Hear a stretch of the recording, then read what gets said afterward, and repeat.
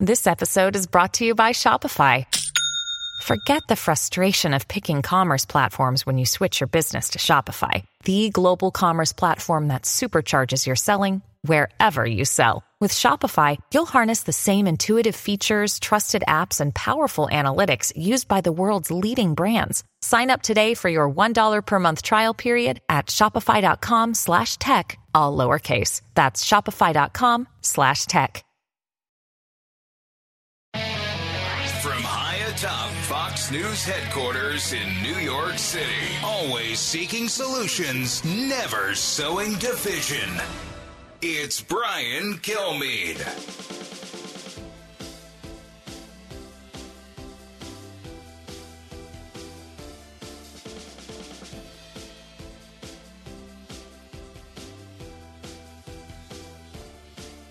Thanks so much for being here, everybody. It's the Brian Kilmeade Show. There's just a plethora of huge, not good, not big news, not interesting news, just huge news, bigger than life. We'll discuss it all with two great guests, Governor Chris Sununu, the 82nd governor of New Hampshire, and Miranda Devine standing by. We woke up to this about a change in Congress, change in the Senate. We also have monster news at the border, but not all of it pales in comparison to what we've learned over the last 24 hours. So let's get to the big three. Now, with the stories you need to know, it's Brian's Big Three. Sponsored by Crunch Fitness. Interested in owning your own business in a growing $30 billion industry? Check out Crunch Fitness at crunch.com. Number 3. I know some people might be a little bit surprised by this, but actually, I think it makes a lot of sense. You know, a growing number of Arizonans and people like me just don't feel like we fit neatly into one party's box or the other. And right there, Mitch McConnell must have fallen over with glee.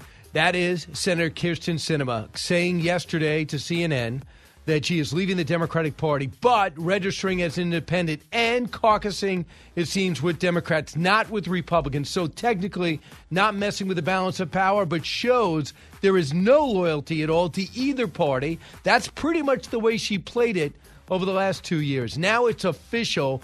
What do you think is happening now with Manchin? And what do you think it does for the next 2 years? Number 2. I have to say I am greatly disappointed that more has not been done to secure my release.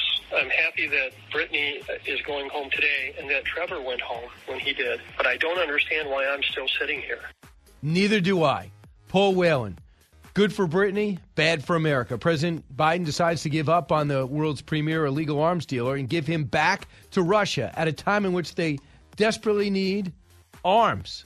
So why would we do this at this time? Well, we'll discuss it. And what the deal was that Donald Trump walked away from that wasn't good enough, let alone a basketball player for an international arms dealer who kills people. Number 1. Twitter employees build these blacklists to prevent the disfavored tweets from trending. And then they actively limit the visibility of the entire account or even trending topics. They do this all in secret without informing users. Trace Gallagher with the breaking news last night with Tucker. Twitter Files, Part 2, explosive as shadow banning, which has long been denied, is revealed and names were given. The lying reaches the very top of Twitter with the general public. Will the general public ever trust social media again? Should they? Miranda Devine, New York Post columnist, author of Laptop from Hell, leading columnist when it comes to an investigative reporter on the Hunter Biden laptop, and then what branches out from there. So, Miranda, I thought about you right away around 6:30 when the second tranche was dropped. Just to give people an idea, Barry Weiss was given information and some communication that shows the 4 heads of Twitter. Vijay Gotti, I might have mispronounced the name, Yoel Roth, and Jack Dorsey and Parag Agarwal all together would decided who would be shadow banned or not and make sure that the conservative line of thought was squelched and muted. Miranda, your biggest takeaway? Well, I think that this is bigger than Twitter. You know, good on Elon Musk for letting us have a look under the hood of what's been going on with their censorship regime. And everything they told us was a lie. They said there was no shadow banning. And here it is explicitly laid out. And it was all on one side. It was all about silencing conservative voices, silencing dissent from the the regime, whether it be the Biden administration, the CDC, federal government, protecting Joe Biden, making sure Democrats win the election. And this is going on at Google, at Facebook, Amazon, you name it. Big tech, that amorphous group of unaccountable globalist corporations, they are an oligopoly. They control everything that we think, every view we hear. They are now deciding and intervening in elections. So we are no longer a free country. And I don't know how you can fix that. It is really difficult. But Republican lawmakers have to start really thinking about this and acting quickly. And if there are any Democrats left who care about protecting the freedoms in this country, they should get on board. But unfortunately, I think they've been pretty much purged from the country. This is an existential threat to this country. And to Ro the world, Khanna really. was just on. He's a Democrat. He was just on, left wing, from the Silicon Valley. He's on, and he said some of the same things you just said about how disturbed he is about what's going on. So Barry Weiss says, Twitter Files investigation reveals that teams of Twitter employees build blacklists, prevent disfavored tweets from trending, and actively limit the visibility of entire accounts or even trending topics, all in secret without informing users. Flashback to 2018. When asked, do they shadow ban? Jack Dorsey says, no, we don't shadow ban. Yes, he does. Dave Rubin, my guest this weekend, asked Jack Dorsey, does Twitter shadow ban? He quickly responded in writing with a text message, no, we don't. We know he does. Now it's been proven. We know exactly who he did. Charlie Kirk, one of the most popular tweeters out there, social media pundits, as well as somebody who controls the young voice in the Republican Party, the conservative movement, he noticed that he wasn't getting amplified. He was never trending. He met with Jack Dorsey. He said, this guy's a great guy. Well, I'm sure we'll figure this out. Next thing you know, he virtually disappears from the landscape. And the whole election cycle, Charlie Kirk did not play a role on social media. Now we know why. Yes, and look, if you're a conservative on Twitter, you knew it was happening. And it's been crystal clear since Elon Musk bought into Twitter and basically got rid of all these content moderators. My follower count has gone up by 40% since he bought the company. And that's the common experience across conservative views. It was only conservatives that were banned or shadow banned, but also, the consequences when someone like Dr. Jay Bhattacharya, who is an eminently sensible physician who came up with the Great Barrington Declaration during COVID to say this is a much more healthy way of dealing with this. You protect the people who are vulnerable and you let the people who aren't, young people, go about their business, keep the economy ticking over, and be careful about giving children the vaccine because the downside outweighs the benefit. So, Miranda, so people at home should listen to this because, we know about the laptop, but we also know about just voices and opinions. So, Bongino, voice and opinions doesn't do with the laptop.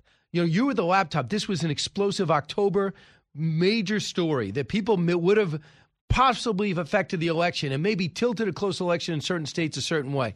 But along the way, over the course of years, constantly a school of thought with the most popular columnists, commentators. They were pushed down to the most popular medium out there that Donald Trump made to be this giant of a player on the landscape. But then COVID-19 is a different story. President Biden takes over, and he wants you taking that vaccine. And he doesn't want you to hear anything negative about masks. He doesn't want anyone to get upset that children should be taking a vaccine. That's another phase to this. A Stanford doctor, Jay Bhattacharya, who's on Laura Ingraham all the time, all of a sudden he finds out that he's been shadow banned. He's been diminished. He's been defamed. Well, we know from the terrific lawsuit that was filed against the Biden administration by the Attorneys General of Missouri and Louisiana, as well as Alex Berenson's, the former New York Times journalist, lawsuit against Twitter. We know that Twitter has been suppressing those dissenting views and that the federal government has been using Twitter and probably the other social media platforms to suppress dissent. And so anybody who went against what the CDC or what Anthony Fauci wanted to hear, they got shadow banned or suppressed or banned, whatever weapons and tools that Twitter had to make sure that they weren't heard, they used. And this was on the direct intervention of the federal government. And, you know, the New York Post censoring, that's just one element. This was across the board. This was suppressing any criticism of the Biden administration over the botched withdrawal from Afghanistan. This was suppressing any criticism of mask mandates, of vaccine mandates, suppressing the very real vaccine injuries that were coming up from sensible people like, you know, Bhattacharya. And, you know, whatever it was that the Biden administration, the federal government, did not want people talking about or hearing, the social media companies did their bidding in a total violation of the First Amendment. So you're getting to the funnel. You're saying all these stories coming together to benefit who? Democrats and Joe Biden, which leads Newt Gingrich to say this, cut 12. What we're going to find out, what we're beginning to find out is that the FBI was deeply involved in all this. We're going to find out, I think, that the Center for Disease Control, that Dr. Fauci, who, remember, is a public official. He's not just a celebrity. He is a government official with certain obligations and certain responsibilities. And I think we're going to find out all of these people were violating the First Amendment, behaving illegally, and that this is a much deeper and bigger mess than people realize. That's where I think we're heading. And I just wonder if James Baker in his last days at Twitter spent his time, knowing he'd be on the front page of everywhere if the longer he stayed, spent his time deleting things, stopping paper trails, communications with the FBI, with Biden administration officials. I'm just wondering if he was able to do that, a lawyer with the FBI background with cyber connections. Well, of course he'd be able to do it. He has the motives and the skills. And look, he was fired by Elon Musk because it seems from what Elon Musk and also Matt Taibbi, who was tasked by Elon Musk to release the first batch of Twitter files last Friday, it seems that there was interventions and deletions, as it seemed so to me when I saw the batch come out and there was not a word about the FBI's intervention, which we knew from a Twitter executive, Yoel Roth, was happening, that the FBI went to them before our story came out, before the 2020 election, and said, oh, there's going to be some Russian disinformation dropped. It's a hack and leak operation, and it will probably be in October and be about Hunter Biden. And, you know, what are you going to do about it? And so that was what they were doing. They pre-bunked our story. Therefore, our story was censored. Therefore, it didn't get the reach it should have. And therefore, it could have affected the election because we know from polls that there were Biden voters who said they would have changed their vote if they had known. And it was such a close election. So, look, the big tech firms were used by the federal government, by various agencies, by the Democratic Party, by the Biden campaign to suppress dissent and to assist them. And they were perfectly happy to do that because they are populated by left-wing activists. We can see that from, Yoel Roth and his comments about, why Libs of TikTok, a Twitter account, had to be banned, why the Babylon Bee, a satirical site, was banned by Twitter because he doesn't think it's very funny. These people they had too much power. They are crazed activists who do not represent the views and ideologies of the American people in general, but what they're doing is they're changing America. This is a psychological operation. This is psychological warfare. It's being orchestrated somehow, and they are trying to change our ideas, change our thoughts, and it's they want to. It's mind control, and it's about rigging elections, but doing so by kind of making us think things that aren't true. It's a major gaslighting operation. If I think about it, before I even met you, the first time I saw this was the IRS targeting Tea Party. Yeah. Why? Because the Tea Party helped author a 63-seat route from Barack Obama at the midterms. Next thing you know, they gave the NRA. The NRA suddenly has to be investigated. They were so powerful in getting Donald Trump elected. And then the other most popular site at one point was Drudge. Somebody bought Drudge and neutered the whole site. It's no longer something you even have to go to right now. And then they go out and try to defame Donald Trump, who they couldn't control, and they still almost lost to Donald Trump again. But in order to do that, they had to get a hold of all social media and find a way to shadow ban and mute the voice that was making such a difference in grassroots journalism away from the Washington Post, New York Times, and all the networks. And they've accomplished all that. And now we're beginning to unwrap what they did. The question is, what are you going to do with this information, and can you stop it? Final thought real quick? Exactly. And that's the really tricky part. Certainly we can break up big tech and dilute their power. I mean, we can't be just reliant on one billionaire who believes in freedom of speech to having bought Twitter. And, Google is a huge problem. Google search, how do you control that? I just think that the Republicans, Ted Cruz is on this. They need to put their best brains together and work really, on it. And Miranda, and let you lead the way with your investigative ability. You do a great job. Miranda Devine, New York Post. Thank you so much. Back in a moment. Man, do we have a lot to discuss today. Get on board. Hey, folks, it's your man, Keyshawn Johnson, here to talk about Angie, formerly known as Angie's List, your go-to home services. Marketplace for getting all your jobs done well. Now, you might be wondering, what exactly is Angie?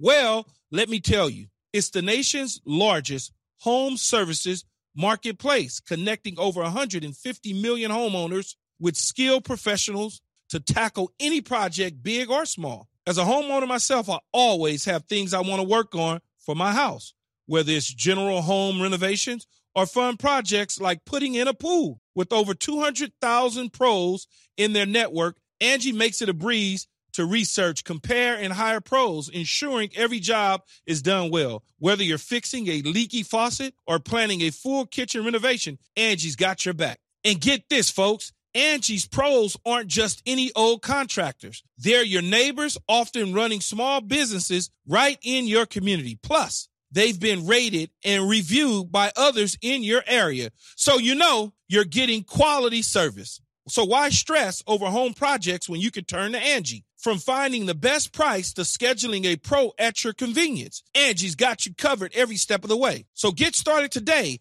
at Angie.com. That's Angie.com, or download the app today to get started on getting all your jobs done. That's Angie, your trusted ally in home services. Out of the gates and ready to go. Hey, it's Hutton and Withrow. Hot Mike is here on the Outkick Network. We've got your afternoon covered with the latest sports discussion, and it's available wherever you find your audio. Daily analysis and news. He is hot. I am Mike. Actually, my name is Chad. His name is Jonathan, but you get the picture. We're going to bring it every single day. Whatever you want to call us, we'll respond to. We just want you to respond to what we're dishing out every day. And while you're here, we hope you subscribe to the podcast, like, subscribe, and share.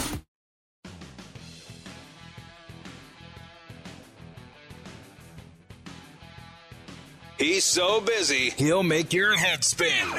It's Brian Kilmeade. From a public policy point of view, if you look at what the government did, I suspect very strongly that there was some government direction of this. I've been involved with this lawsuit that's been brought by the Missouri and Louisiana Attorney General's offices against the Biden administration. And we've uncovered tremendous evidence that there were federal agencies that were directing social media companies about what to censor, even who to censor. Now, if that is actually the case, that this blacklisting was directed by the government against American citizens, that's a direct violation of my civil rights. It's a direct violation of the First Amendment, and every American should be outraged. Is a Stanford doctor, one of the leading medical minds in the country, talking about being blacklisted or being squelched or muted, shadow banned because of his view that is counter to Anthony Fauci's view in the government. And he's saying, with, I guess, his journalistic arm at Stanford or friends, that investigations show this is coming from the government, and that would be, to drill down further, the CDC perhaps, Homeland Security perhaps. He's a danger. So, okay, Dan Bongino's a danger. Mark Levin's a danger. And Dr. Bachara is a danger. Bhattacharya is a danger. This is insane. How are we supposed to get correct information during a pandemic or the next big crisis or war or attack if someone else is orchestrating what we know and how we know it? That's not the place we usually live in. I find that in commentary, but not in the news reporting.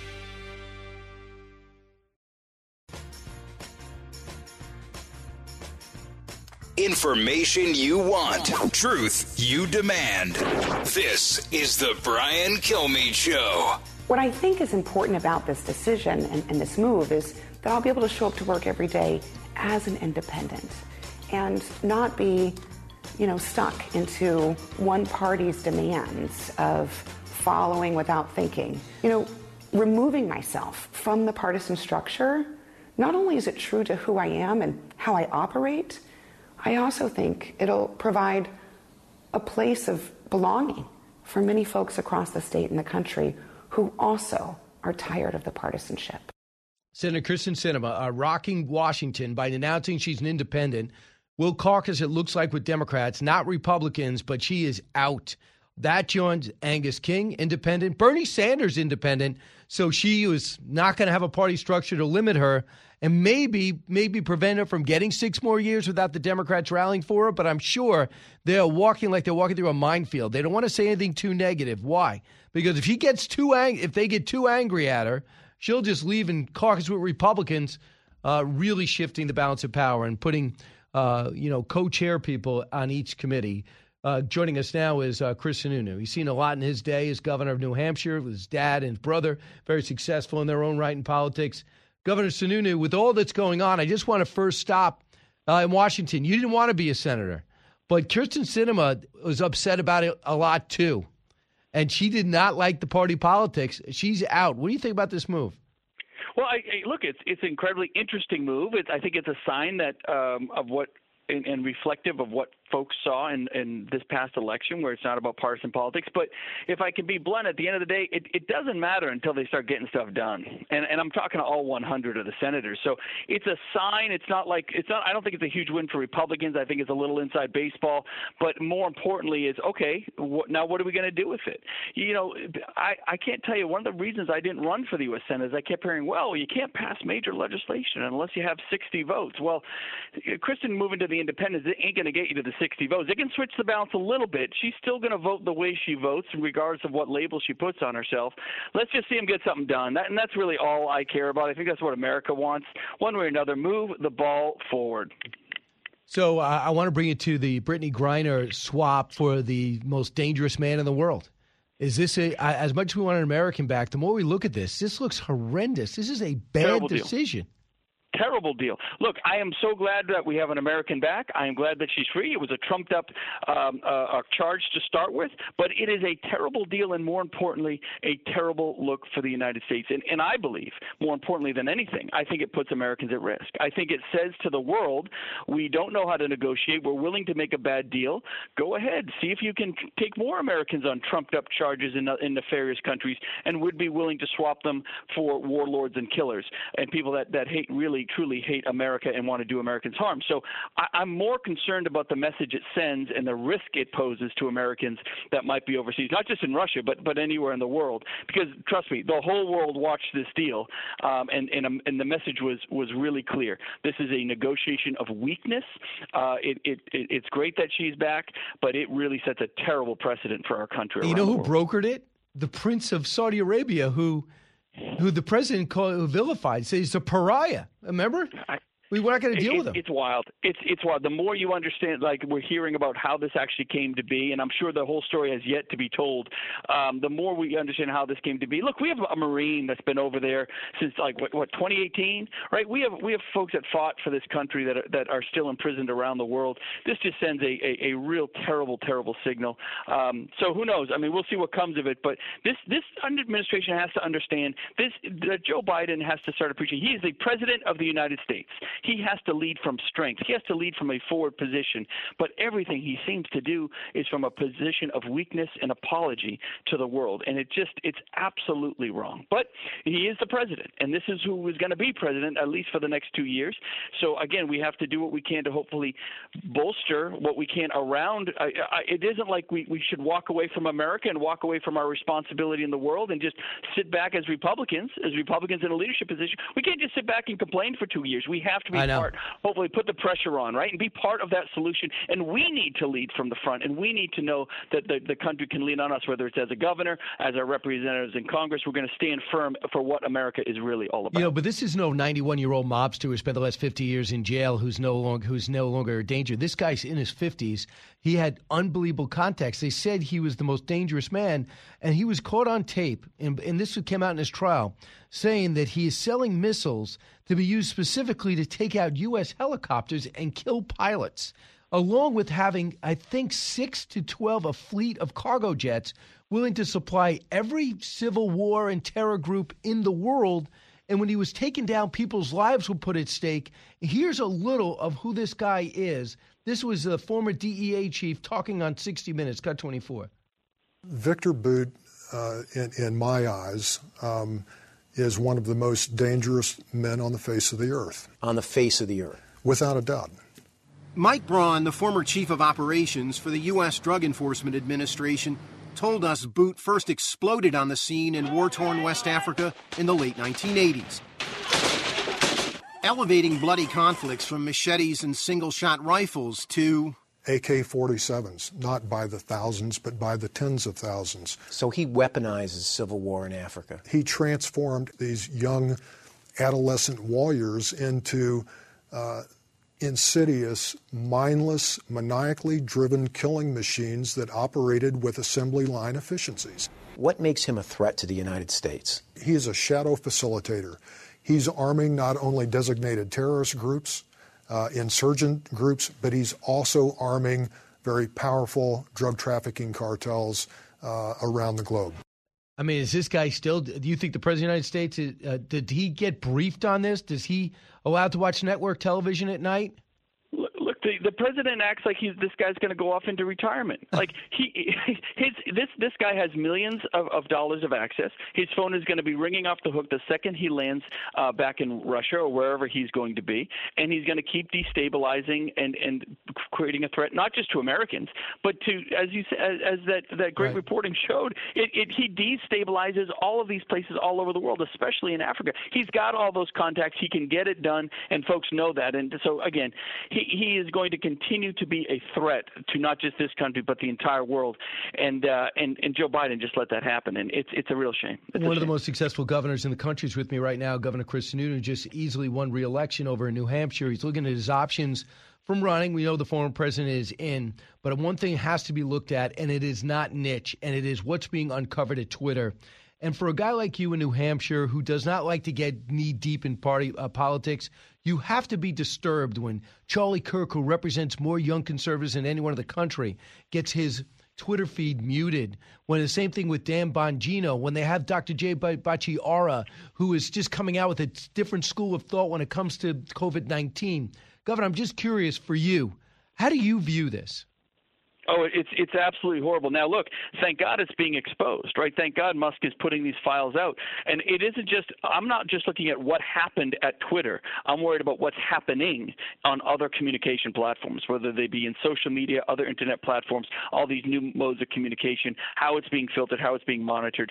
I mean, I've had folks come to me, and we're looking at the fact that when you look at how it is so biased and is so manipulative toward the Democrat Party and liberal candidates and those sorts of things, that's affecting effectively, look, I see this as multi-millions of dollars of in-kind contributions that don't get reported, right? I see this as a major violation of campaign law and all that sort of thing. And so I love that it's being exposed. I think there's so much more to uncover here, but I'm more worried about today's platforms, right? Whether they be Instagram or Facebook, whether it be the craziness going on with TikTok. And, you know, in New Hampshire, we've banned TikTok on all of our computers. We're taking additional steps. Oh, yeah. And we're taking additional steps as well because – and it's not just like I get concerned we're just going to talk about Twitter and focus there or just talk about TikTok. Guys, the world and these nefarious characters are creating the next iteration of that, the next version of that, whether it's to infiltrate what happens in government, infiltrate what's happening in American culture. We always have to be on alert and try to stay one step ahead of it. So it's real. It's happening. It's terrible. But hopefully this starts opening people's eyes. It's not a conspiracy theory. It is very, very real. And now it's being exposed, and hopefully we can learn from it and build off it. Governor Sununu, you're always about coming together, but if you want to look at America and analyze how to hurt us, bring up racial polarizing events, talk about abortion. Now, it's bad enough for Republicans and Democrats to bring that forward. But what if China decides, I'm going to help divide America? What if Russia says, I have one thing I could do. I could tap into the conservative movement and try to convince them that the Ukraine war is a war they shouldn't be involved in. So now Russia starts penetrating into our social media, penetrating into our news cycle. We have to be more alert to this. And if so, you know, how we handle these IP addresses is key. It's critical, and it's not just the issues. We are very open about the issues that will divide us, but it's how they target. It's the young people and the young generation and what hits them. And look, I'm a 48-year-old parent. I got teenagers, right, and I try to stay involved with what my kids are doing, but we also have to appreciate what that generation is looking at, the issues that are important to them, and not, you know, as Republicans, this is where we fail. We worry about being advertised. How do we advertise our messages? Stop. The other side is influencing the next generation. They're influencing a message, and nefarious folks like China or otherwise will do that as well. And sometimes they're patient, right? We want the instant gratification of winning an election. They are patient. They will do this for years and years and change the entire dynamic with a whole different generation while right in front of us before we even realize what's happening until it's too late. So again, it's not just about what we are seeing or what we're worried about in our generation today. It's about being proactive about how the next generation is being influenced with that message, what those tools are, and how it's being manipulated on the other side. And again, it's easy just to complain about it and hold hearings. You know, holding hearings in Washington, that's important, fine. But what are you actually going to do about it? What are the action items that this country is willing to take to actually make sure that we're protecting our interests? It's serious stuff. I do think that it's going to come out that the FBI, the Biden administration, or the Biden campaign played a role in telling social media what to pick up and what to put down. So, Governor, after losing the last runoff election with about the Republicans are still trying to pick a speaker, I believe it should be Kevin McCarthy, and now losing a 51-49 balance of power in the Senate, when you sit down, when the door closes with other Republican leaders, what do you think you learned from this last cycle? It's not – so a couple things. It's not Trump or not Trump. It's not just partisanship. America is pissed off about politicians just being pissed off.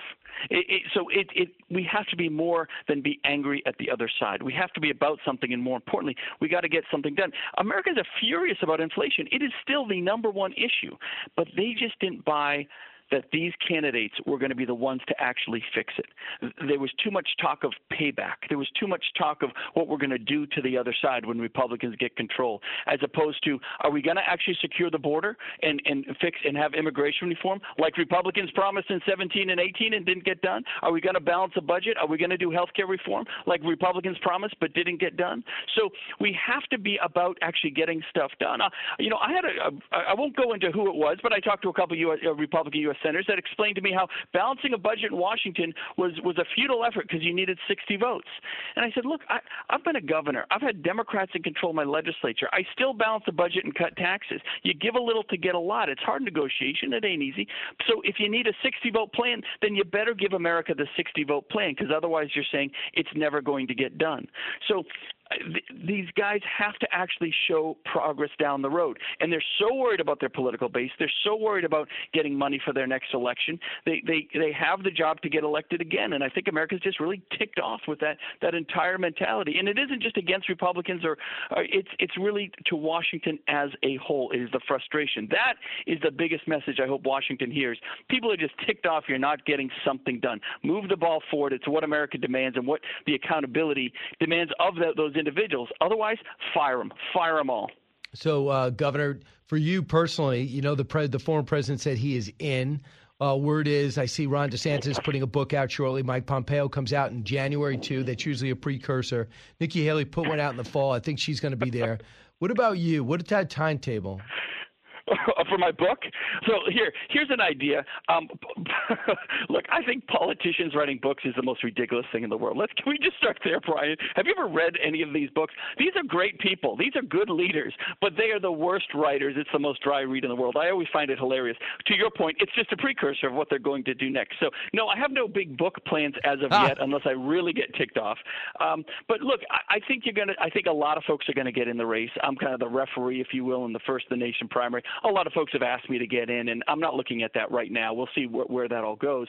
But I think a lot of folks are going to get in. It's going to be a wide-open race. Trump, I've been very blunt. I'm not trying to pick on the former president, but obviously I think all of us would agree his announcement kind of fell flat, didn't really keep anybody out of the race. He's had a couple missteps since then, to say the least. So at the end of the day, I hope when we look at the 22 election, you got to get someone who can win in November. That's all that matters. Winning. If you don't win in November, not all of this is just theoretical and academic. We need people that can drive our policies forward out of the White House. So a November winner is key to everything. And I think we have a couple options. I think we do. They have to earn it. They have to represent themselves on that debate stage and earn it voter to voter and do the retail politics. It's easy to have political stunts. It's easy to get headlines. Can you connect with voters one-on-one? Can you walk, business to business, living room to living room, earn the vote as an individual before you even worry about the policy stuff. So well, I know that Donald Trump will not keep you out. You've said that to me before. But would Ron DeSantis keep you out of the race? Oh, no, I don't think anybody keeps anybody out. I really don't. I think if people think they have something to offer, regardless of what a poll might say today or where they might be with funding and financing today, I think if people think they have something to offer, they're going to get in the race. Now, the key is this. Get in the race is fine. But as we get close to New Hampshire and the votes really start coming, if you're not polling well and all of that, you got to get out. You got to have the responsibility to get out and not just make it about yourself. It's got to be about bringing something to the table. And I think the more if you have a decent amount of candidates to get in, there's also where's the message going to go? Are we going to change who we are as a party? I don't think we should. I think we just need to get back to our basics. Governor, I think you're going to have a big weekend. Well, you have a lot of energy, so you better have a lot of big weekend plans, or your family better be ready to do stuff. Ready to rock and roll. Thanks so much, Chris. Thank you, Brian. Governor Chris Sununu, New Hampshire. When we come back, I'll finish up with calls 1-866-408-7669. Newsmakers and newsbreakers. Hear it first on the Brian Kilmeade Show.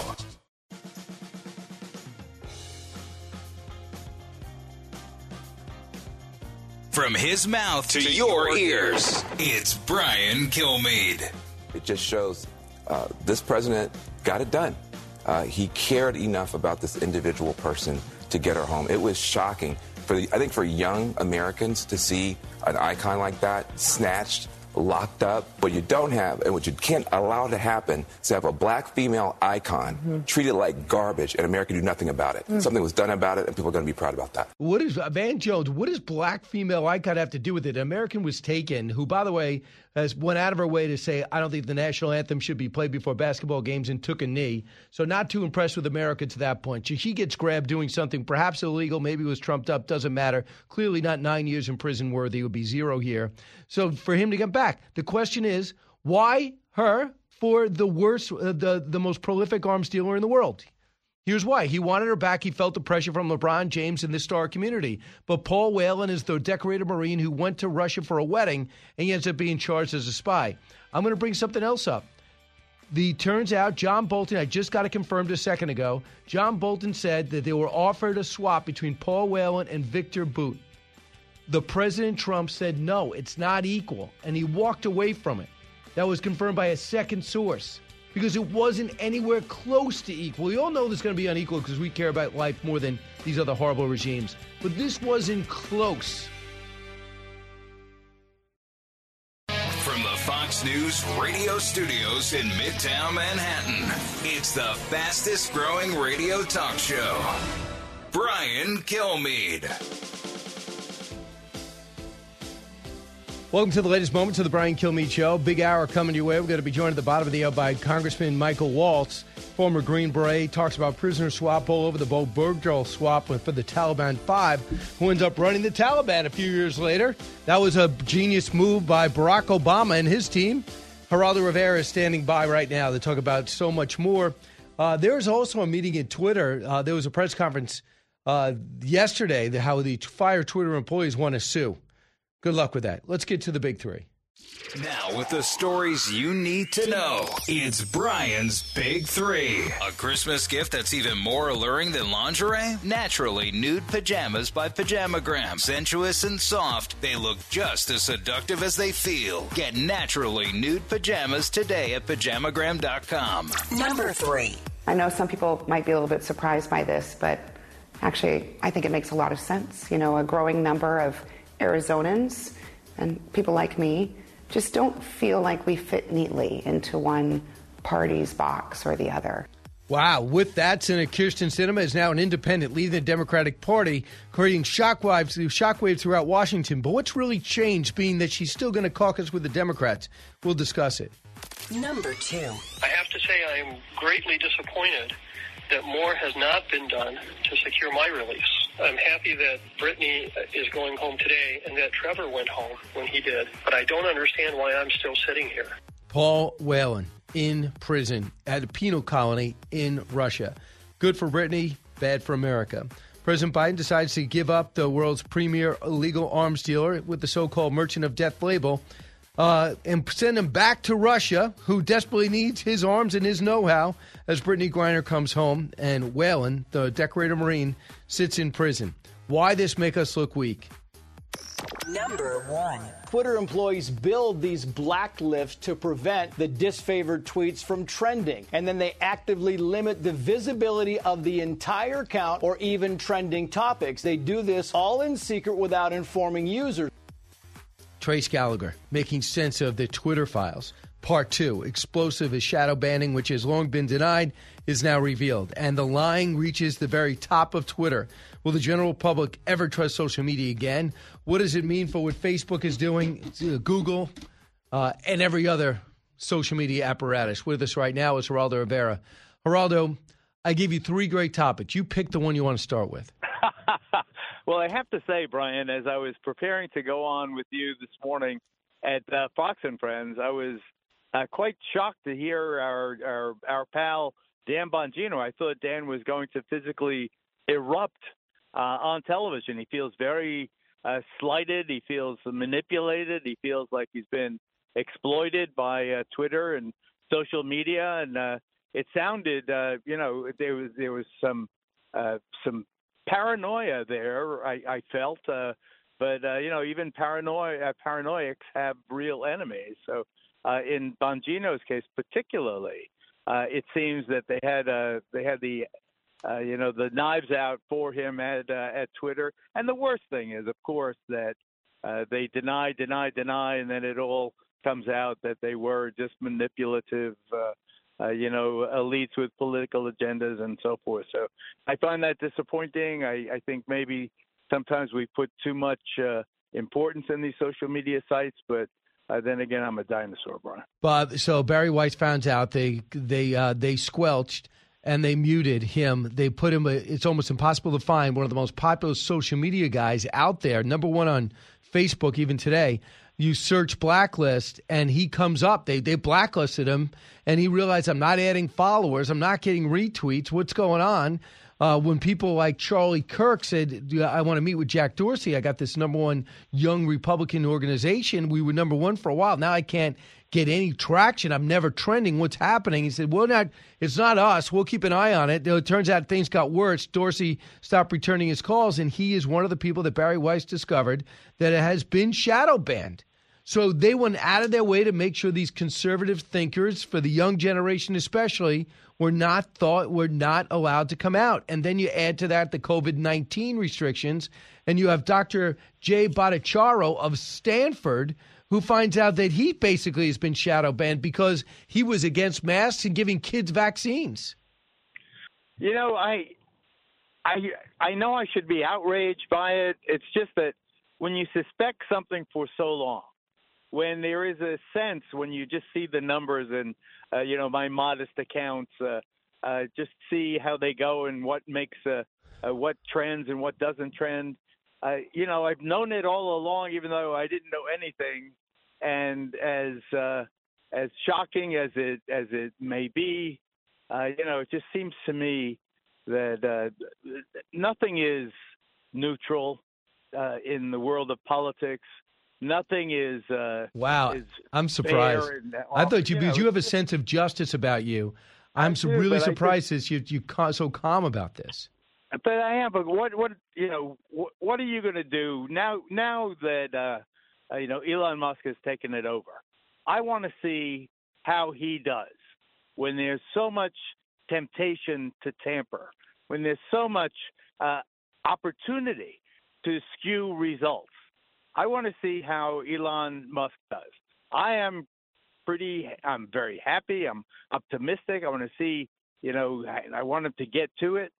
But, that when you suspected it all along and it comes true, there's more, I guess, a sense of maybe cynicism even how silly of us to ever think that it was hands off. Here's Charlie Kirk, cut 2. Then all of a sudden we saw off a cliff almost immediately our engagement, our retweets disappear. I started to talk about this a lot, Tucker, and I was called the conspiracy theorist. I actually met with Jack Dorsey personally, where he assured me shadow banning wasn't happening, and I didn't really believe him at the time, but I said, okay, whatever. And then 6 months later, 12 months later, I still had their contact information, and I started to write them like, hey, guys, something's not right here. Silence. It was almost as if it became a wholly operated company that kind of changed their modus operandi from being somewhat of a social media platform to a Democrat super PAC. And I don't think they really cared. So here's what Jack Dorsey said in testimony. Cut 13. Are you censoring people? No. Twitter shadow banning prominent Republicans. It's bad. Is that true? No. Flat out lie. Flat out lie. So, I mean, how do you do that? Then they set up this, and this is what you would appreciate. So just for everybody at home, in case you didn't have a chance to see what Barry Weiss put out there, Weiss, I should say, and then what they're also doing, Matt Taibbi is going to get more, I think, today. What they have is head of legal, Vijay Gotti, since fired October 27th, the head of legal. The Global Trust and Safety, he quit, Yoel Roth, a week ago. Jack Dorsey urged Elon Musk to buy this from him, and Parag Agrawal was told to resign. All these four decided that they would decide what politically should be muted or suspended. And then you have some interchange where they said, we got Jack. Here's Barry Weiss. She found this.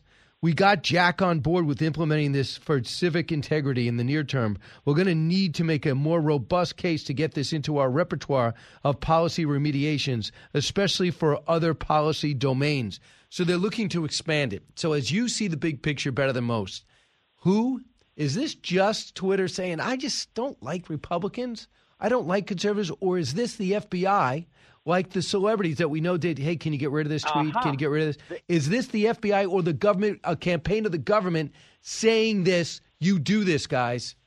Therein lies the real issue. Everything else that you've spoken about is the excesses and the defects of a private company.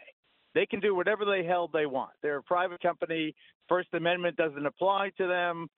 They are absolutely free to do anything and say anything, release this or not release that, emphasize this or emphasize that as they see fit.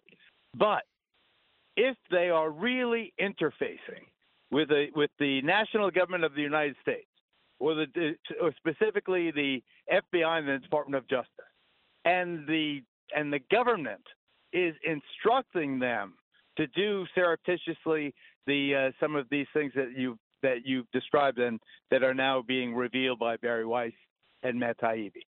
If the government is taking this private company and using it as a weapon against its political enemies, then, to me, you have a historic story. And I think that therein lies the real mystery. I want to see how, if any of these tweets being released have as their the bottom line, their meaning that government has been tampering in a way that is in this way so totally unacceptable and un-American. Here's what worries me. I haven't seen that yet, though, Brian. Maybe you. Yeah. Here's what worries me. James Baker stayed there to the last day, to last Sunday. Why would he do that? Why wouldn't he just bow out and go, "Yeah, I'm going to resign," and let people just fit? Was he in there deleting, stopping communications, hiding lines of communications between the government, the Biden administration, and then the Biden campaign along the way? Was he doing that? Was that why he stayed up until last Sunday? And when Taibbi's asking for the documents that he was told he was going to get, after the first tranche, everything slowed down, and he said, "I have a problem." And Bari Weiss is, I'm having the same problem. I can't get these tweets. I can't get the background that I was promised by Elon Musk. And it turns out, well, who's doing it? Jay Baker. Who's James Baker? She said her jaw hit the floor. The same James Baker was the lead attorney for James Comey that stuck around with Peter Strzok and Lisa Page, and that got the information from Sussman about a so-called link between Trump and Alpha Bank that was totally fallacious. The same guy goes to Twitter. Oh, I forgot about his stop at CNN as an analyst. Then he goes to Twitter, and was he sitting there? Was he covering his tracks for his buddies? I think he was covering primarily his tracks for himself, that his prime motive was survival, that he was in a desperate panic to review all of those tweets being released to Taibbi and Weiss. He wanted to see how many of them had his name on it, his fingerprints on it. He wanted to sustain his ability to work in the permanent shadow government in Washington, going from one agency to the next to the next. It just seems to me that Baker particularly is one of those unseemly kind of, I don't want to say low life. I don't know the guy, but I know that he's a manipulator. He's a hustler. He's an ideologue, and it would seem to me that what he's done basically is expose how untrustworthy he seems to me. Part of those creatures, like the Avenattis of the world, the creatures that just see the way social trends or this is going, they plug themselves in here, there, everywhere, and their prime motive, their prime incentive is survival in the swamp, Brian. Or was Jake Sullivan reaching out, saying, "Yeah, get rid of this, get rid of that, let's downplay that"? Story, much bigger story, right? If and if Baker's in there watching Jake Sullivan's back, and if you're a lawyer with the FBI, all your buddies are cyber experts, investigators, and they could do their forensics on how to cover their own tracks. They're experts at it. So I guess we could see, I'm just outraged by when people come in front of Congress and say things the exact, which they know is a lie, and they just don't seem to care. And this guy, Jack Dorsey, 2 days ago, told Elon Musk, "Let it all out. Why are you letting out things so slow?" He said, "Yeah, why am we doing so slow?" And then they led to Baker. So, but if Dorsey knows his fingerprints are on this, why was he urging Elon Musk to put it out? That I haven't figured out. I haven't had a bad vibe about Dorsey. He just seems like one of those shockingly inventive Musk types who, we sat down one day and he created this monster. I envy their intellect and their vision and so forth. What I don't like is if they are saying that they're tech whizzes when in fact they're political hacks and hatchet men. It's disappointing. But again, unless you prove that link, unless you prove the link between government and these excesses by Twitter, the story is interesting, but it's not a movie. I'm going to license a theory to you that I'm going to give you permission. Allison, write this down so I'm not going to sue you. If you want to use this on the 5, you ready? Okay. So do you remember the midterm elections in 2010 when Barack Obama famously got shellacked? What happened? The Tea Party rose out of the ashes. He got shellacked. They lost 63 seats in the House and lost some key seats in the Senate. What happened? The Tea Party emerged out of the thin air, and it just gave them – they could not answer it. They came up from these grassroots organizations. So after that, we have Lois Lerner and the IRS start investigating these past and present, the new and the old Tea Party patriots and all these other organizations. So they get neutralized for the election. Well, what was the big thing in 2016? Well, the NRA was big for Donald Trump. Well, that got investigated. That stopped. Drudge was huge for Donald Trump. Now, Drudge somehow got bought out, and now it's the most benign leaning left consolidator out there. And then you take Facebook, which Trump used brilliantly. Everybody says it. Well, that got undone, and Brad Pascal ends up shirtless, arrested, and he was the genius behind it. So Twitter, that Donald Trump used to ride to the nomination election, Facebook, which was used brilliantly and tactically, all that stuff they come together and make sure that Donald Trump can't use any of it in 2020, and he still almost won. Was it a master plan? 30 seconds. I think that your analysis overlooks the role that we at Fox News played in 2010. We should be part of our own, historic. I don't want to say conspiracy, but there was definitely, if it was not for Roger Ailes, there would not have been a Tea Party. There would not have been the shellacking of 2010. Gotcha. All right. I'll have to leave it there, Geraldo. Geraldo Rivera, the best. Back in a moment. This is the Brian Kilmeade Show.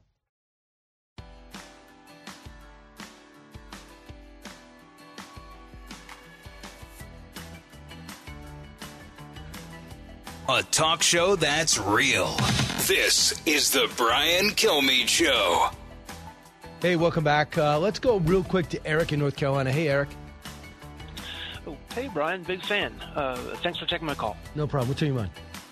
I wanted to speak to you about Kristen Sinema, but real quick, I did want to inquire as to when your next book is going to come out. Next year, next winter, hopefully right after the election or after the off-year election. It's been about a year since the President and Freedom Fighter came out, and I ran out of pages to wipe my hole with about 2 months. Yeah, the President and Freedom Fighter is out and is doing exceedingly well. So now it is for the fifth straight week on the bestseller list. And tonight, I'm going to be in St. Louis at KFTK. And one of the things that came up is we're lucky enough to sell out because you guys are so loyal over in Missouri, St. Louis specifically. Now that you have an MLS team especially, there's an overflow area. So if you come and you can't get in, I'm coming out after to sign everybody's book, especially with the holidays there. I'm spending the night so we're spending the night in St. Louis. So we'll get up in the morning. So we'll get it all done. So if you're kind enough to come out and support this show, we will be sure to sign your book. Listen to the Brian Kilmeade Show. When we come back, one of the best, most effective congressmen in Washington, Congressman Michael Waltz, joined us. Brian Kilmeade Show. Don't move.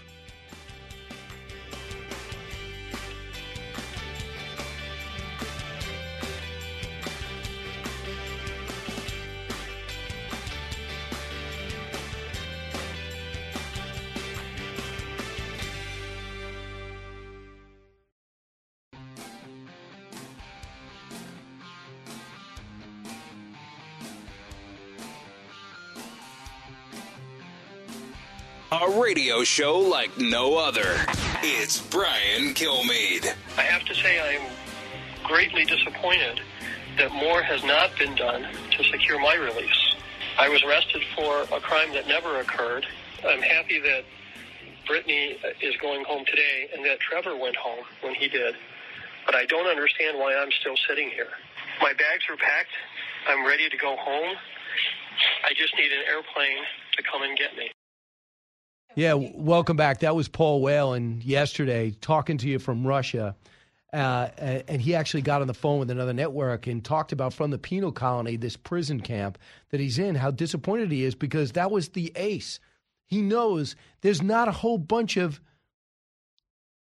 weapons dealers, internationally known weapons dealers, who's really the ambassador of death and destruction, who single-handedly finances civil wars.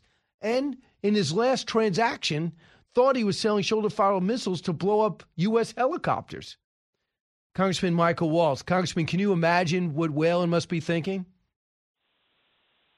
No, I can't, Brian. I mean, we, in the Special Forces, we go through certain types of detention training, and the biggest thing that they do to really get inside your brain and kill your morale and kill your will to resist is telling you that you'll never get out and that your country has forgotten about you and that they don't care about you. Russia is allowing Whelan to make these calls because they want Biden to cave again. And the thing that is so frustrating, and of course we want every American to get home, but the reason that Putin, the Iranian regime, North Korea, we can go down the list, the Taliban continue to do this and take Americans hostage around the world is in the end we cave and they get what they want, and it's a win for them. And so this has set the stage for more Americans to be taken hostage around the world. And all of those other groups have seen what just happened and said, okay, rather than getting a veteran or an American off the street, we need to find somebody with some celebrity power because that's what Biden will trade for. And so this is beyond frustrating. This is not what our policy should be. We should never appease these groups. Appeasement never works in our interest. And that's what we're seeing. And Brian, look, they've been asking for Victor Bout for years and years and years. Not only is he starting civil wars, selling arms all over the world, he's making Putin and his cronies a ton of money. He's also arming up the drug cartels in Mexico and Colombia and South America. And then further, they're going to put him right to work in Ukraine. And so Biden's just working against himself on every front with this trade. Again, we want to get Americans home, but this was a massive, massive cost. And instead of us paying the cost, we need to make those groups pay the cost. How about the next time Putin or the Iranians or the Taliban think about taking an American hostage, they go, you know what? This isn't worth it. This is going to hit us so hard economically, even militarily, that we're not going to touch a hair on an American's head because it'll cost us too much. But instead, Biden is saying, well, we couldn't pay enough or we couldn't find something that made Putin happy to get a Marine veteran out. It's just pathetic. Here's what John Kirby said, cut 17. So we made this calculation. It was a tough decision, but it was a better decision than doing nothing, because it was either get Brittany out using Mr. Bout or get nobody out. And I think we can all agree that it's better to have Brittany Griner soon on American soil rather than spending years and years in prison for a crime she didn't commit. Everybody wants her out. No doubt about it. I wouldn't doubt that she didn't even have that oil that was all planted on her. I don't know her. I don't appreciate her anti-American attitude, taking a knee, saying the national anthem shouldn't be played before any game. I will not come out of the locker room. The national anthem is going to be played. Really? Okay. Let's compare countries. Number two is, I think, do you remember when the president came out on that Saturday with the parents of Bo Bergdahl, and he said, we got him out? And he thought he was a hero, and by the middle of the week, it became clear Bo Bergdahl was a deserter, and these Taliban 5 were evil as they got pulled out of Gitmo. I think that this could be heading. Wait, no, it's seared in my brain, Brian. I had to, as you know, lead the search for Bergdahl. Units around me lost men, good men, some of whom are still paralyzed, wounded, or no longer with their families, going in places we never should have been to try to find an American that betrayed us. We should have left them there, as we did the defectors in the Korean War and in previous wars. So guess what? Those 3 Taliban, 3 of the 5 Taliban are now running their government, helping al-Qaeda and ISIS plot and plan to attack the West again. So, and guess what the Taliban did after we did that trade? They took another American hostage, Mark Frericks, and Biden just gave the Taliban one of the world's largest drug kingpins in exchange for him. They're going to keep on doing this as long as we keep giving them what they want and we bear the cost rather than making them bear the cost. How about we punish the hell out of them for unjustly taking Americans hostage or detaining them? And that's the script that we have to flip, and I don't see it coming out of this weak White House. So Twitter exposed. They've come out. Shadow banning's taken place. Some of the people that have been most affected, Charlie Kirk, who represents more young conservatives than anybody else in the country, then Dan Bongino. We know that a lot of the things that he's had happen and the explanations and the shadow banning that he said was taking place, and they denied it. And then we also have Jay Bhattacharya, who came forward because he's with the Stanford School of Medicine. Found out that he was being shadow banned because he came out against some of these vaccines, especially with young kids, and he questioned masks. Cut 4. It feels like some novel from the 1950s where the House Un-American committee is like meeting to decide who to suppress, and I'm some sort of like movie star in Hollywood that they're blacklisting because I'm a communist or something. It's ridiculous, and it really hurt public health. And I really do wonder how I ended up on I joined Twitter in 2021, in September 2021. Who told Twitter to put me on a blacklist? I really want to know. He's stunned. So everybody's swept up in this. What's the significance of it? What questions do you have, Congressman Waltz? Well, it's one thing for Twitter as a private company to be doing this and to be lying about it and to be lying to the American people and lying under oath to Congress. That's one piece. The piece I'm interested in is the government direction that was going on, either from political campaigns and or from this current administration. Further, Brian, imagine how many lawyers and how many general counsels in Facebook, Instagram, and on down the list are combing through their files right now, erasing their footprints, covering their tracks, and including possibly in the FBI and the Department of Justice, in the DNC. I mean, this is just, I think this is the absolute tip of the iceberg. But I think even to take a step back, let's rewind the tape. You know, President Trump said they were spying on my campaign. He was mocked. It turned out to be right. President Trump said, excuse me, I am not an agent of the Russian government. The Russians didn't win this campaign for me. And we went through 2 years of that. All of that was a hoax. We saw Hunter Biden with 50 of the most senior intelligence officials signing up that was disinformation. The devastation of public trust in our institutions and now public health as well really has been devastating. And I don't know, Brian, to be honest with you, how we put that genie back in the bottle, because at some point we will have, especially if we don't get to the bottom of COVID origin, we could have a pandemic with a truly high lethal rate, or we could have our intelligence community saying, this is about to happen. You have to trust us. We have to take action now. And, you know, once you have that trust eroded and devastated in a democracy, we have some tremendous rebuilding to do. And the first things first is we're going to have to continue to shine a spotlight on what has happened and then make reforms to rebuild that. They're already going after Elon Musk. They're already trying to find something with him, whether he's bringing beds into the office space. They're trying to find out and interview people that he fired when he came in. There was a press conference yesterday. Here's Corey Mills this morning on Fox and Friends First. He's a congressman-elect from Florida. Cut 8. I mean, the great thing about Elon Musk is he really doesn't care, does he?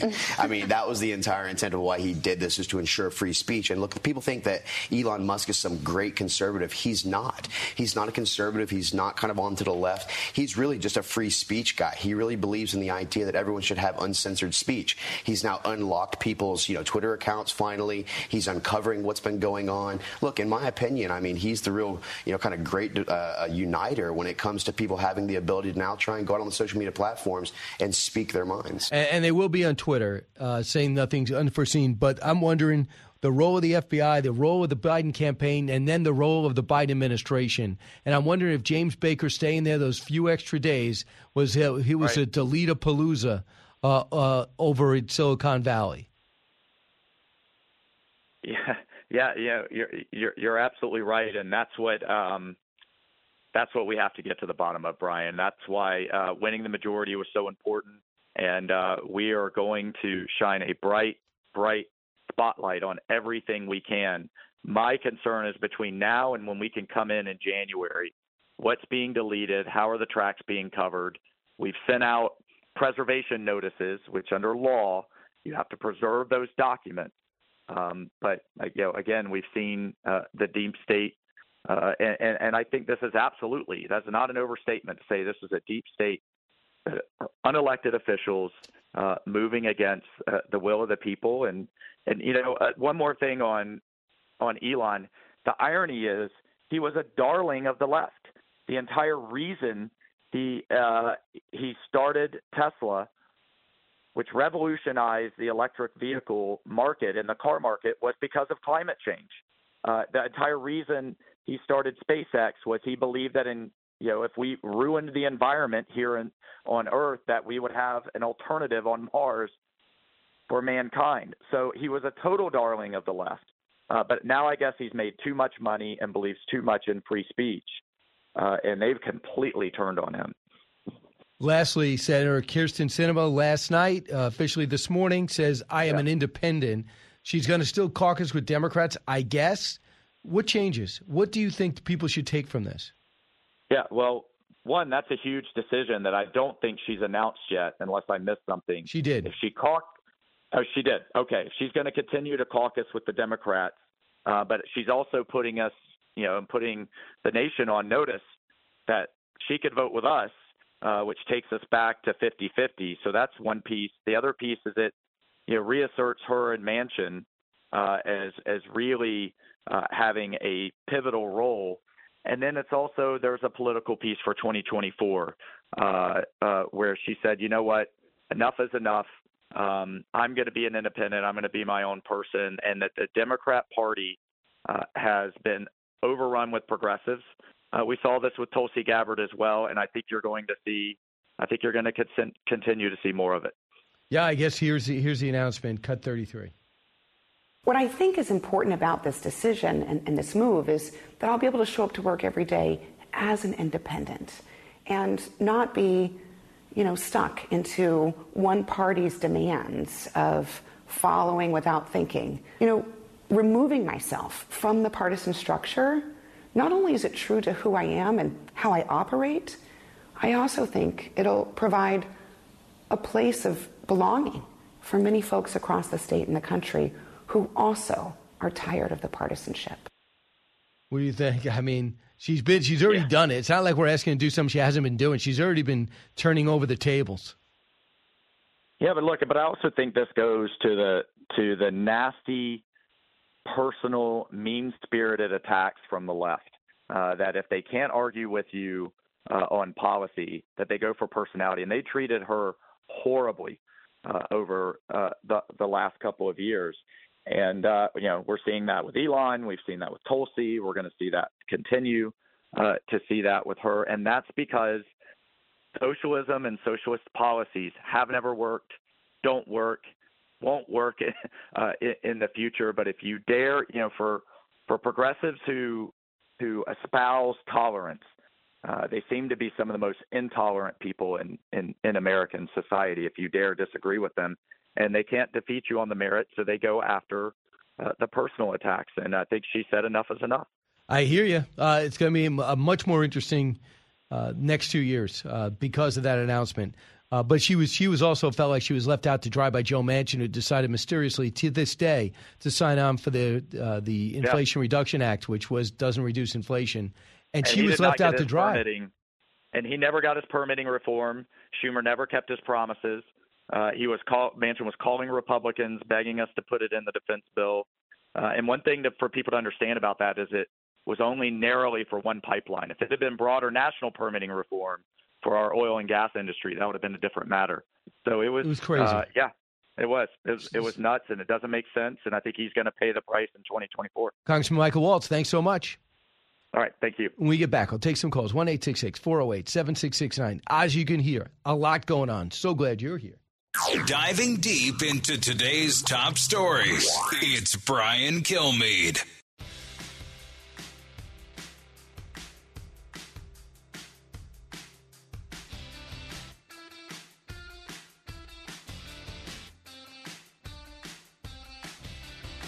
The more you listen, the more you'll know. It's Brian Kilmeade.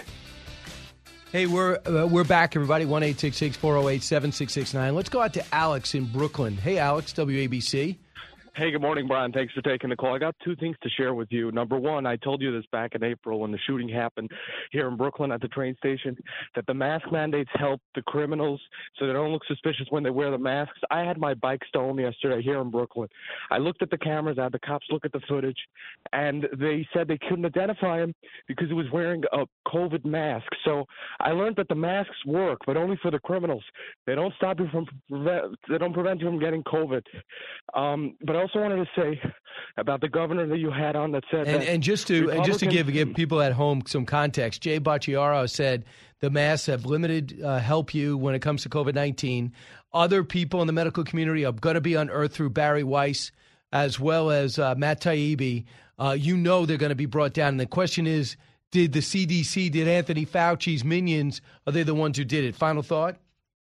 Oh yeah, I just want to. By the way, and Twitter took people off from Twitter and other social media platforms if you said the masks don't work. But you had this governor on that said that if Republicans want voters to trust them, they have to take action in fighting inflation and not go after Hunter Biden and other stuff. But the thing is that Republicans only have the House. They don't have the Senate to pass anything. And you can't tell Republicans to compromise with the Democrats when it comes to fighting inflation, because how do you decrease inflation on compromising when the only thing the Democrats believe in is going to stop inflation is when they increase spending, which is what caused this inflation crisis that we're in right now. Yeah, you're talking about Governor Sununu brought up later. He goes, go in there with a plan to reach across the aisle because you don't have the numbers to do anything else. But that's the problem. There's certain things you do give in on and others you don't. From high atop Fox News headquarters in New York City, always seeking solutions, never sowing division. It's Brian Kilmeade.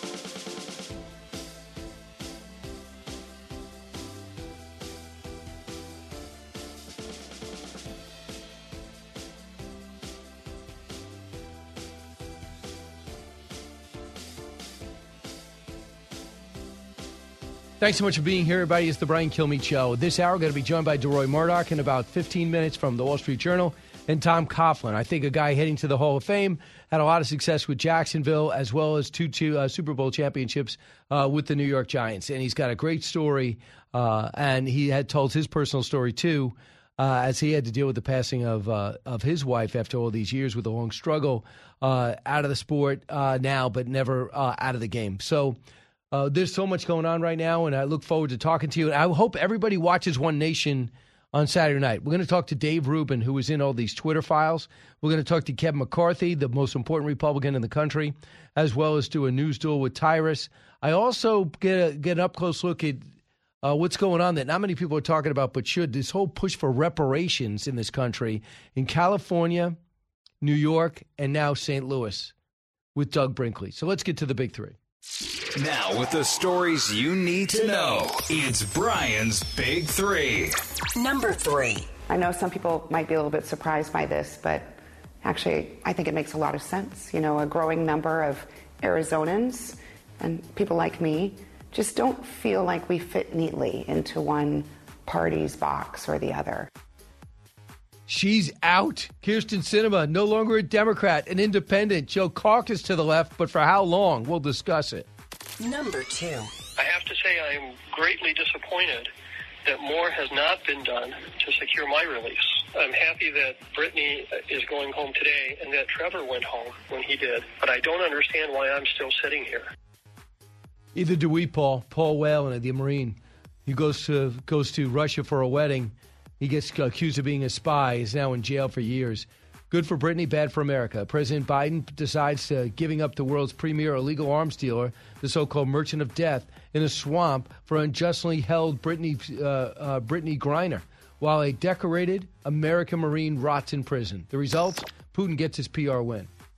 Number 1. Twitter employees build these blacklists to prevent the disfavored tweets from trending, and then they actively limit the visibility of the entire account or even trending topics. They do this all in secret without informing users.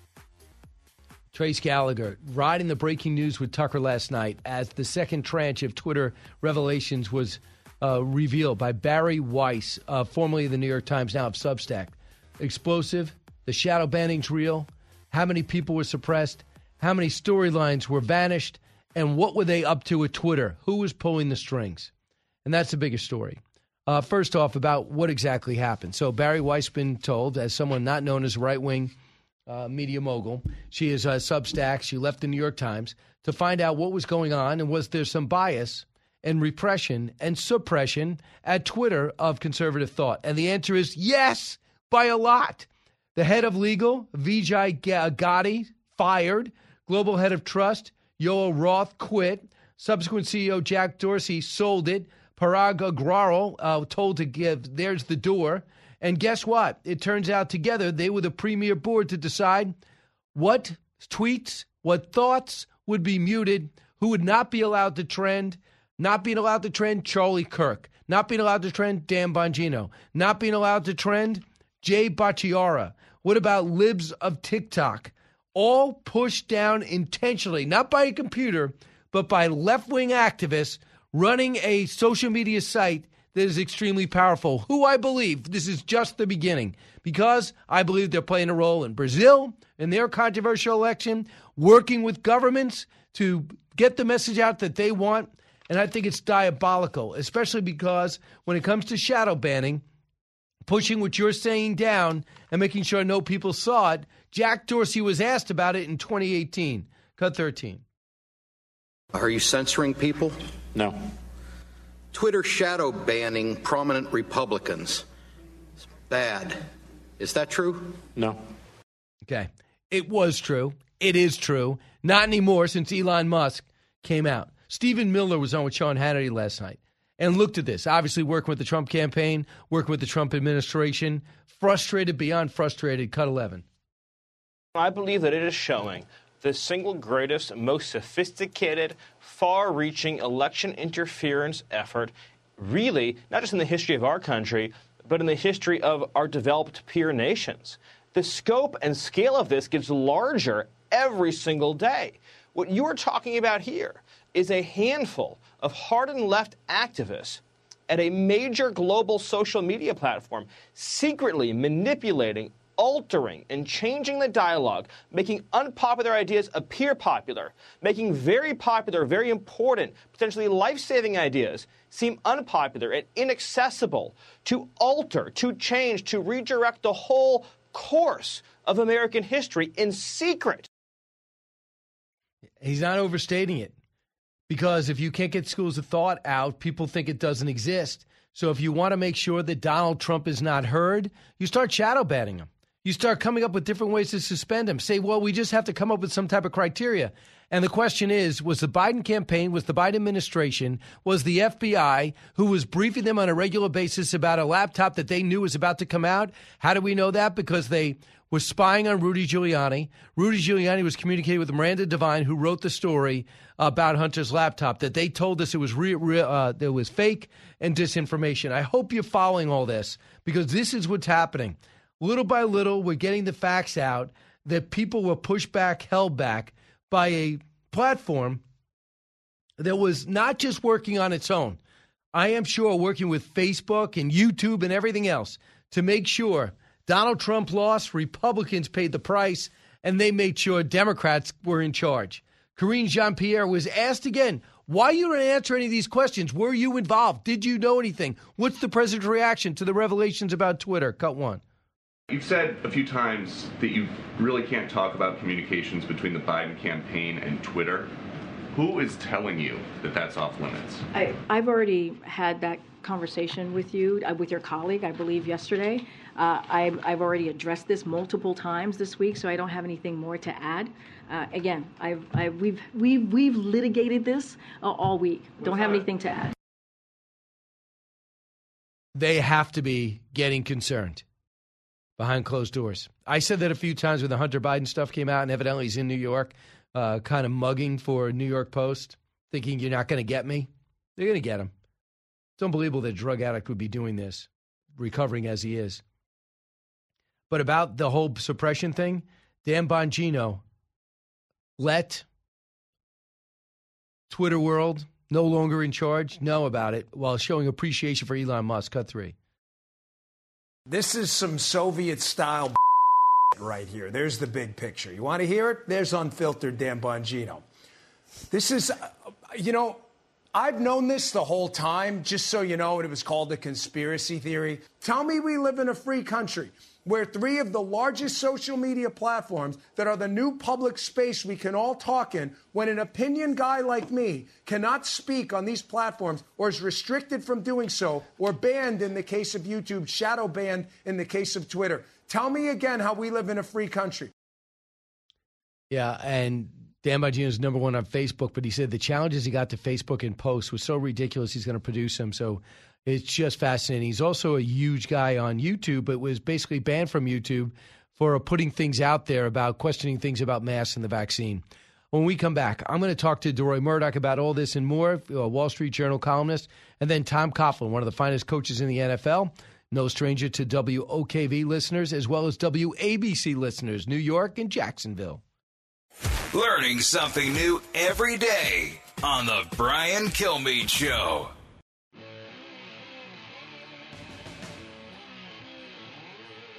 Radio that makes you think.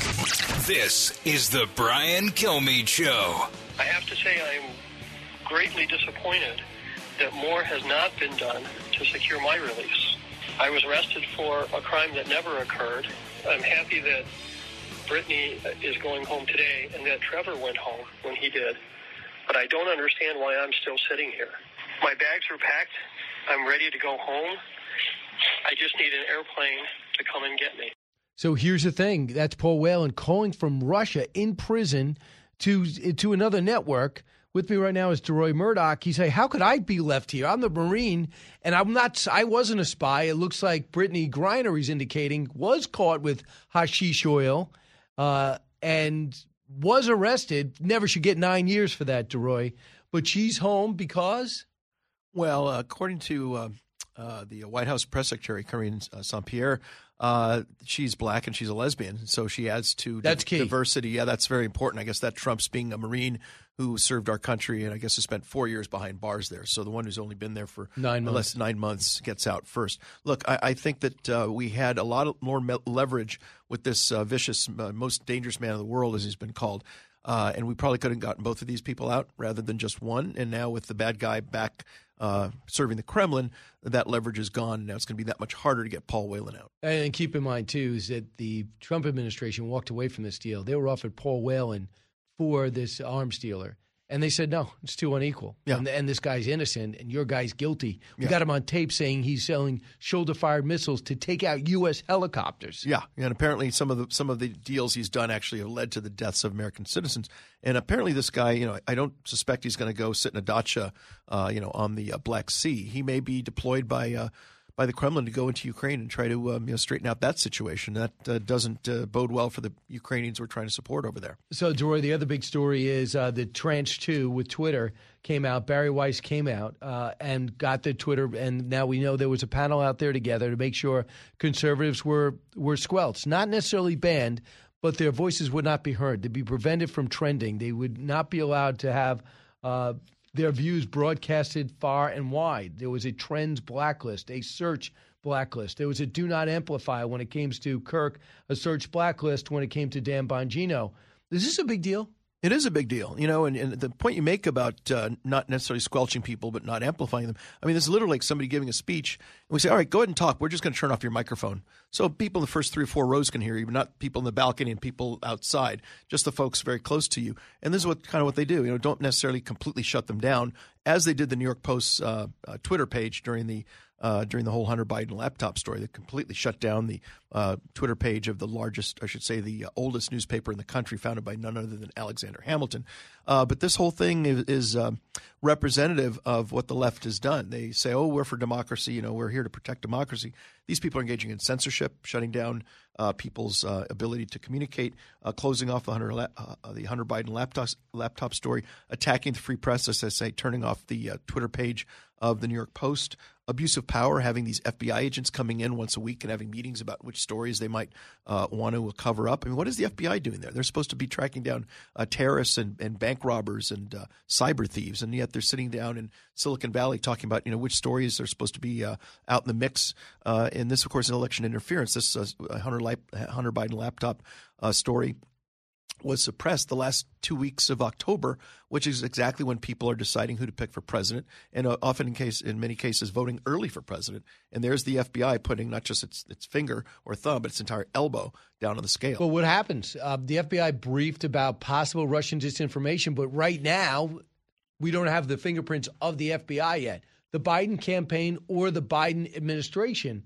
But they were out there trying to get rid of disinformation out on the internet, actually stopping guys like Ron Johnson for having his committee hearing put on YouTube.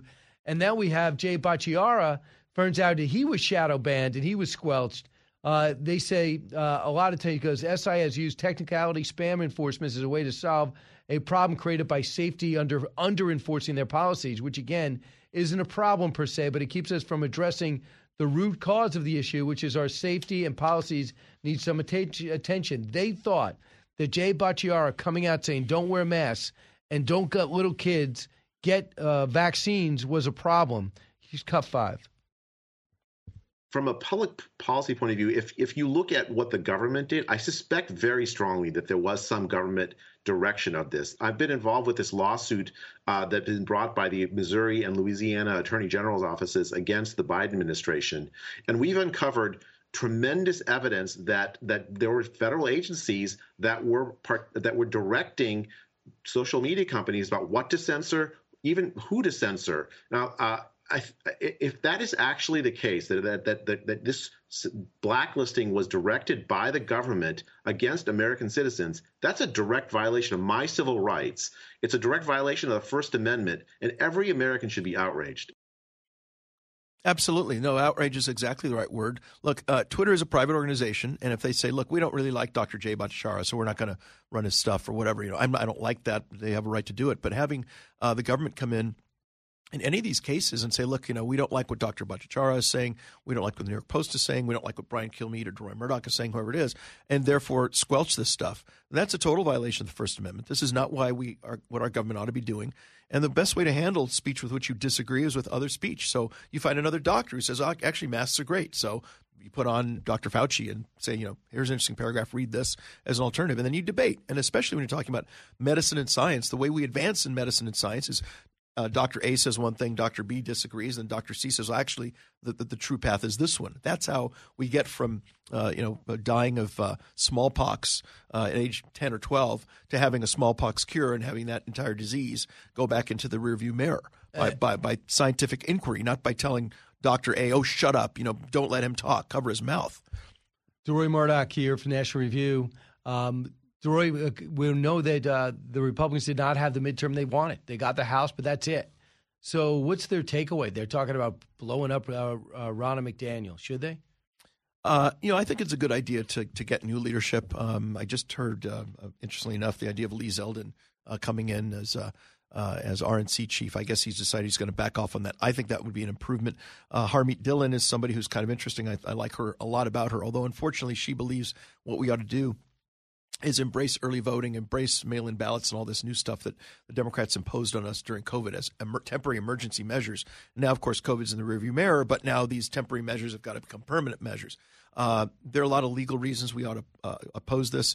2 federal statutes say that Election Day is the first Tuesday after the first Monday in November. This isn't just a habit or something that Abraham Lincoln muttered quietly to somebody. These are 2 different federal statutes. 2 U.S. Code Section 7, 3 U.S. Code Section 1. And we ought to enforce that. And we ought to go to court and say, look, all this early voting stuff. State by state. State by state. I think these are federal elections. I mean, I'm not a lawyer. I don't know exactly where you file the lawsuit.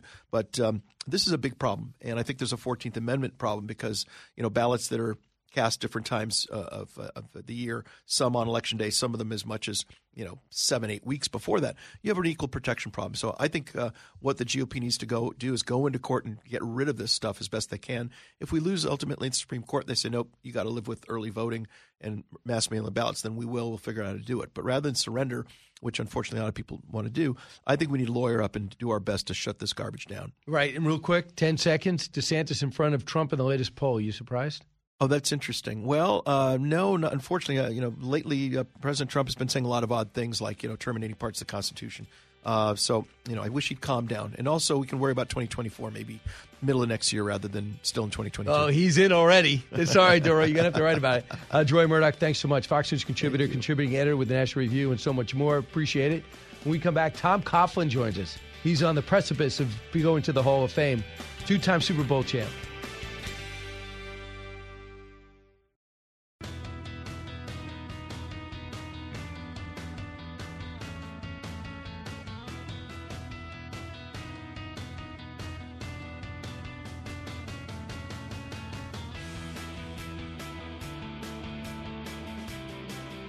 Breaking news, unique opinions. Hear it all on the Brian Kilmeade Show.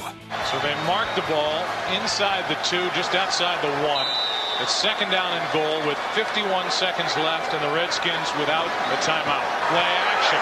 Campbell fires. The pass is low for Sellers. Now it's third and goal with 47 seconds left. Liddell Betts gets it and does not get in down to the 1. Mitchell made a play. Kavika Mitchell. Portis on the sideline. Betts trips, goes down, and the defense for the Giants holds. So the Giants goal line stand against the Redskins. They opened up 0-2. They hold on to beat the Redskins 24-17. They were down 17-3. That was the beginning of the turning point. That is all in Tom Coughlin's book, how the Giants won that Super Bowl, one of the most miraculous Super Bowls you'll ever see in your life. I was able to witness it and cover it. It's called Giants Win. The inside the New York Giants historic upset over the New England Patriots in Super Bowl, what was that, 47.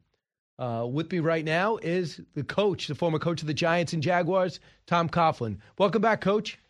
Hey, Brian. How you doing? Good. I love the book. I mean, the minute it starts, it doesn't stop. It really brings me back to it. It almost looks like it was yesterday, those names. Even though it was just 2007, I had forgotten some of them. What about having Eli Manning write the forward? What went into that? Well, Eli and I are connected at the hip. At the end of 2006, the media wanted me run out of town. They wanted me fired, and they were always skeptical of Eli and what he could do and what he couldn't do. And I think that Eli was the perfect choice to introduce the Super Bowl 42 and 46 when he is the MVP of both games. He is, and what you guys went through together is pretty remarkable. First off, on that Redskin game, was it a key moment for you? Yeah, we're 0-2. Remember now, I hired Steve Spagnuolo as my defensive coordinator, and we gave up 80 points in the first 2 games of the season. We're 0-2. So we go to Washington. Obviously, we have to win. We're trying like heck not to stare into the headlights, but we all know what the game's all about. And we're down at the half. We come roaring back. We take the lead. They've got a 3rd and 13 from the 21-yard line. They throw a ball down to the 1. There's about a minute to play. They rush down. They clock the ball. Then they huddle. They come out of the huddle, as you said right here. They throw play action pass incomplete. They call one run. They run it the same play twice without a huddle. It's to our defensive right, to their left. Kavika Mitchell makes the tackle on the first attempt, and up comes Aaron Ross for the tackle on the second attempt. We win the game, and our locker room's going crazy, and we win 6 in a row after that game. So one thing about you, Coach, especially in Jacksonville, you have a way of doing things. It's very disciplined. This is the way you do it. All the little details matter. Is it hard getting guys to buy in when you're not winning to something that requires such discipline? Well, it's hard to get guys to buy in anytime when you're not winning.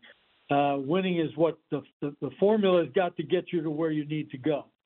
I always adjusted myself exactly to the circumstance that I was in.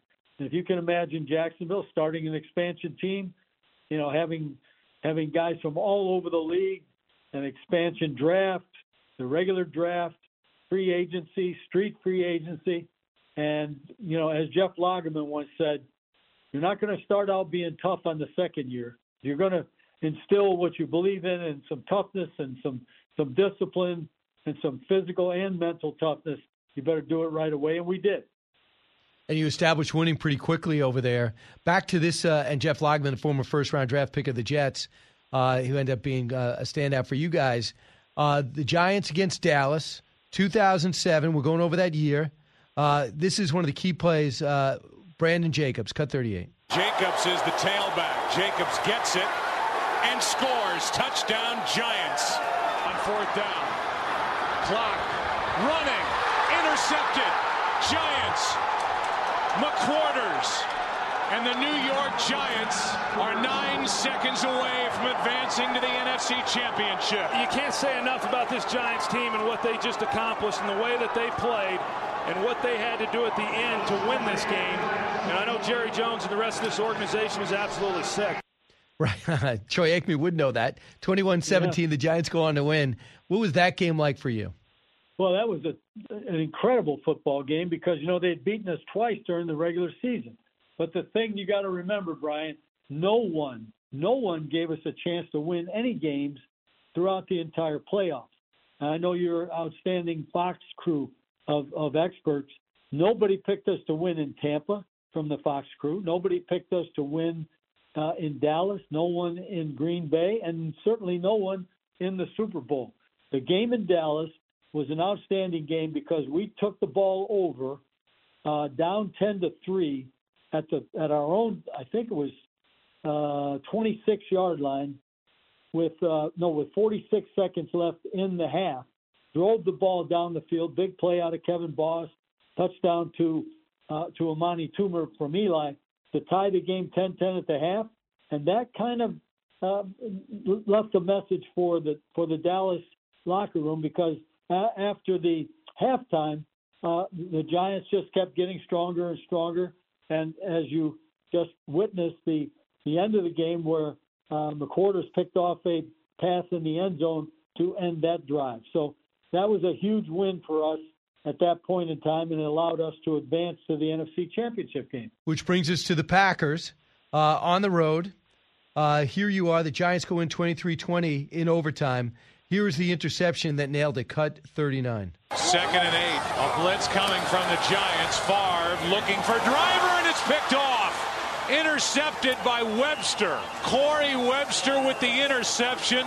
47-yard try, his longest attempt of the game. He has missed his last 2, and he sent the Giants to the Super Bowl.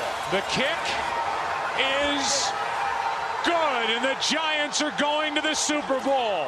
How cold were you?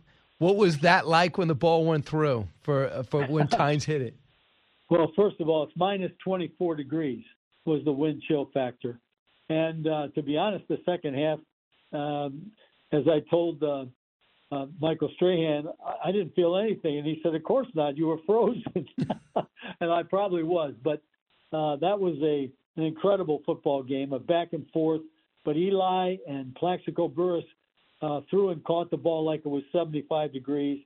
We get the ball in overtime. Favre throws the interception. We really don't do anything with it offensively. It's fourth down.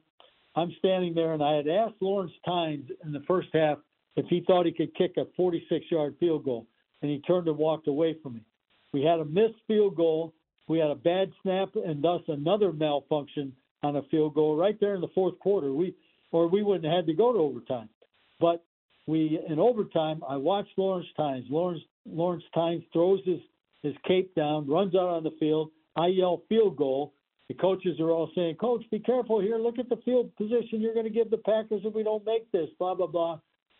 Lawrence goes out and he kicks a ball that could have been good from 55 yards, and we advance to the Super Bowl.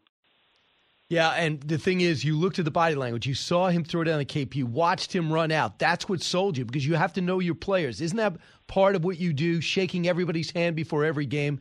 I was able to go to probably maybe 10 games during your days, And I always notice you walk up and down when they're stretching and you shake everybody's hand. That's a little bit of way you checking in that everybody matters too, right? No doubt. And I want to look them in the eye as best I can, have them look me in the eye and know where their commitment is and wish them the best of luck. Because let's face it, now it's time. We've got to go out there and execute what we planned. You get to the Super Bowl. Who are you playing? The undefeated New England Patriots, who are 18-0 at that time, who we played the Week 17. They beat us 38-35 in that outstanding game to go 16-0. So now we're going to play the Patriots in the Super Bowl. And as I said, they're coming in 18-0. They're the greatest scoring machine in the history of the National Football League. They're a legitimate football team. Their defense is fourth in the league. Their offense is number one in every category. They have the greatest quarterback in the history of the game. They have Bill Belichick, unquestionably the best defensive mind in the history of professional football. And the New York Giants come in 10-6, and having gone through, we won 11 games on the road that year. We were called the Road Warriors, and for good reason. But what a great football game it was, and what a different game it was, Brian. 38-35 a few weeks before, and this one would be 17-14 in a great defensive struggle. I'll tell you, I was at the game, and I've covered about 22 Super Bowls, and I watched the way you guys were jumping around. Your defensive line was unstoppable. Strahan's confidence was through the roof because you guys played him hard in a game that really didn't matter. All these times people are mailing in the final week. You guys played him. And you must have walked away, my humble opinion as an outsider, thinking, I can compete with these guys. They may be historic, but not if we play them again. Here's the moment, cut 40, that everybody talks about, the famed helmet catch with Tyree. Cut 40. 3rd down and 5. Pressure from Thomas off the edge. Eli Manning stays on his feet, airs it out down the field. It is caught by Tyree inside the 25. Oh, my God. This ball's thrown, and Tyree just goes up for it like a basketball player. Harrison trying to knock it down. And Eli, man, I don't know how he got out of there. I thought he was on the ground, and then he came out of the pile and just slings it. That's a great catch. David Tyree had dropped everything in practice. They go on to win 17-14. And Eli went up to him after practice. You write in your book, Coach, and he said, you're going to have a big game on Sunday. Don't be down, right? I walked up to him and he said, we know you'll be there when it counts on Sunday, David. And that was Eli's way. And that's how Eli led. You know, and I've been around some really great quarterbacks. Phil Simms was, a captain of the team and led in his own way. Quarterbacks are too busy to be rah-rah guys. They don't walk around like that. They got a job to do and they perform it. But it's in little cases like that where Eli asserts himself and takes a guy who had just had a miserable practice and pats him on the back and said, we know you're going to be there when we need you. A great book. Tom Koff, congratulations. Giant win inside the New York Giants' historic upset of the New England Patriots in the Super Bowl. Thanks, Coach. Hope you're in the Hall of Fame soon.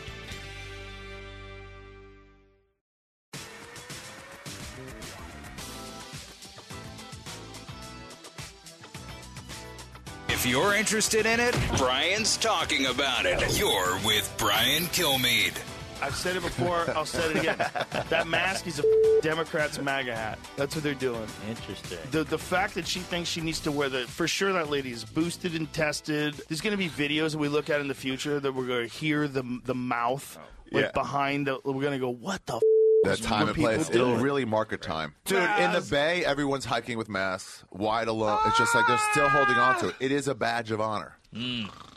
Yeah. It's hilarious. It's a masquerade. It's hilarious. And if everybody else is doing it. That was your best one. That was a pretty good one. It might have been your best one. Everybody's doing it. You feel like you have to do it or you're a piece of shit. So welcome, everybody. That is Joe Rogan. And what was he referring to, Allison?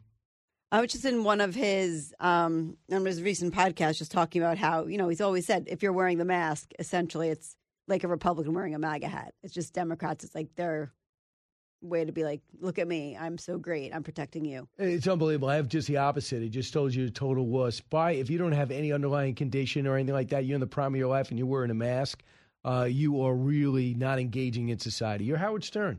Let's find out if there's more to know. More to know. All right, Disney, guess what, is announcing a price hike. I was there about a year ago. Nothing was working. Nothing was working. Like what? Like rides and whatnot? Rides were working. People being busted off lines after waiting for an hour. Now they're going to have Disney's Animal Kingdom between $109 and $159. Hollywood Studios $124 to $179. Magic Kingdom $124 to $189. So you want these passes over $1,300, 100% increase, $100 increase. Sorcerer, Pirate, Pixie, all one of which has no increase. Here's the thing: it's a middle classification. You lose the middle working class, you lose. I mean, but it's not anymore. I mean, like we've yet to go with the kids, but they're like it's going to be at least $10,000 to go with a lot of kids. Next, Disney is raising its prices by $3 a month and launching a cheaper ad-supported tier. I'm talking about Disney Plus. That has been good for them. They got to get some original content. Mandalorian, I don't know, is that a kids movie? Loki, they saw the cost of an ad-free tier increase from $7.99 to $10.99. So if you want to go see that stuff, you can do it. Next, bad news. Aerosmith announced on a social media platform that its last 2 Las Vegas residency concerts have been canceled. Turns out Steven Tyler's not feeling well. On the advice of doctors, Steven has decided to sit this out. Stay healthy. We'll see you in the new year, the group wrote. In May, the band announced that Vegas residency dates in June and July. They were canceled due to Tyler's relapse. Is he doing drugs? Well, but they go on to say that, he's worked on sobriety for many years, and then after foot surgery to prepare for the stage and the necessity of pain management during the process, he has recently relapsed and voluntarily entered a treatment program to concentrate on his health and recovery. Man, he's older, too. I mean, he's like 70. He's still doing drugs. Man, next. The grinchiest place of all during the holidays, 2/3 of Americans say it's your local shopping mall. They did a survey. 64% think the malls, shopping centers induce the most stress during the winter months, with airports second and post office the third. Crowd, 60%, long lines, 53%, and noise at 52% among things that bother people the most. I actually think malls are good because malls, you get everything done. I just don't think people are going to malls like they used to. I guess if you're a good mall, yeah. But you know those media malls? They're dead. The mall by my house was a great mall. It's basically Costco, Dick's Sporting Goods. I don't even know. What's the other one? I mean, I don't even know what else. That made Macy's retail. The rest of the place is just where mall walkers go to get in shape, where impractical jokers go to do their skits. I do know, like a lot of the sort of the older malls, they are reinventing themselves. I think someone was telling me in one of the ones in New Jersey, it's like a giant gym downstairs, and they have these other gym there. Different activities. Would you want to go to the mall to go to the gym? It's just how they're using the space now because people weren't going to the malls. When was the last time you were at a mall, other than for a book signing? Yeah, for a book signing. Yeah. I mean, I have nothing against going to a mall because our hours allow you to go to mall on off hours, so it's kind of good. Next, the other story that I wanted to share with you, Wordle is 2022's top Google search item, above both Ukraine and the Queen, who died, obviously. So that according to the Washington Post. Does that surprise you? I never even played Wordle. I have not either, but many people are obsessed with it. But I know it's not something the two of us are looking for the first thing in the morning.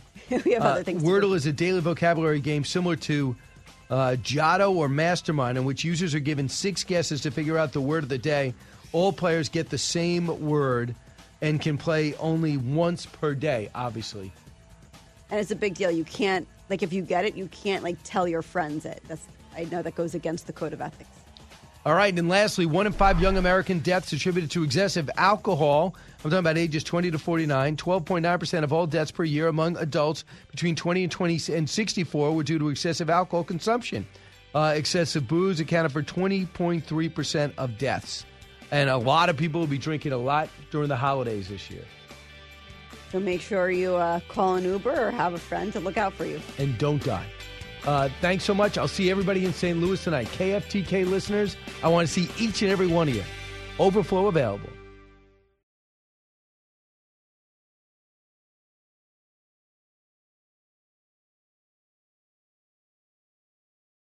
From the Fox News Podcasts Network. Subscribe and listen to the Trey Gowdy Podcast. Former federal prosecutor and 4-term U.S. Congressman from South Carolina brings you a one-of-a-kind podcast. Subscribe and listen now by going to foxnewspodcasts.com. Listen to the show ad-free on Fox News Podcast Plus, on Apple Podcast, Amazon Music with your Prime membership, or subscribe wherever you get your podcasts.